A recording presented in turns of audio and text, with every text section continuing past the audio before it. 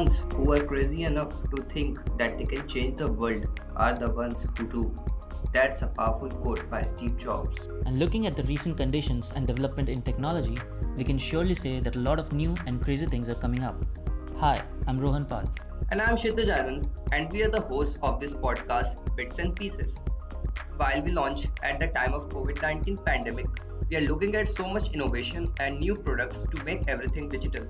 While tech giants like Google and Twitter are allowing their employees to go full-time work from home, new products for working remotely to help with task and productivity are on a rise more than ever. Which is why we decided to launch this podcast, where we discuss new products, basically apps and websites that can be really helpful to people in a lot of different ways.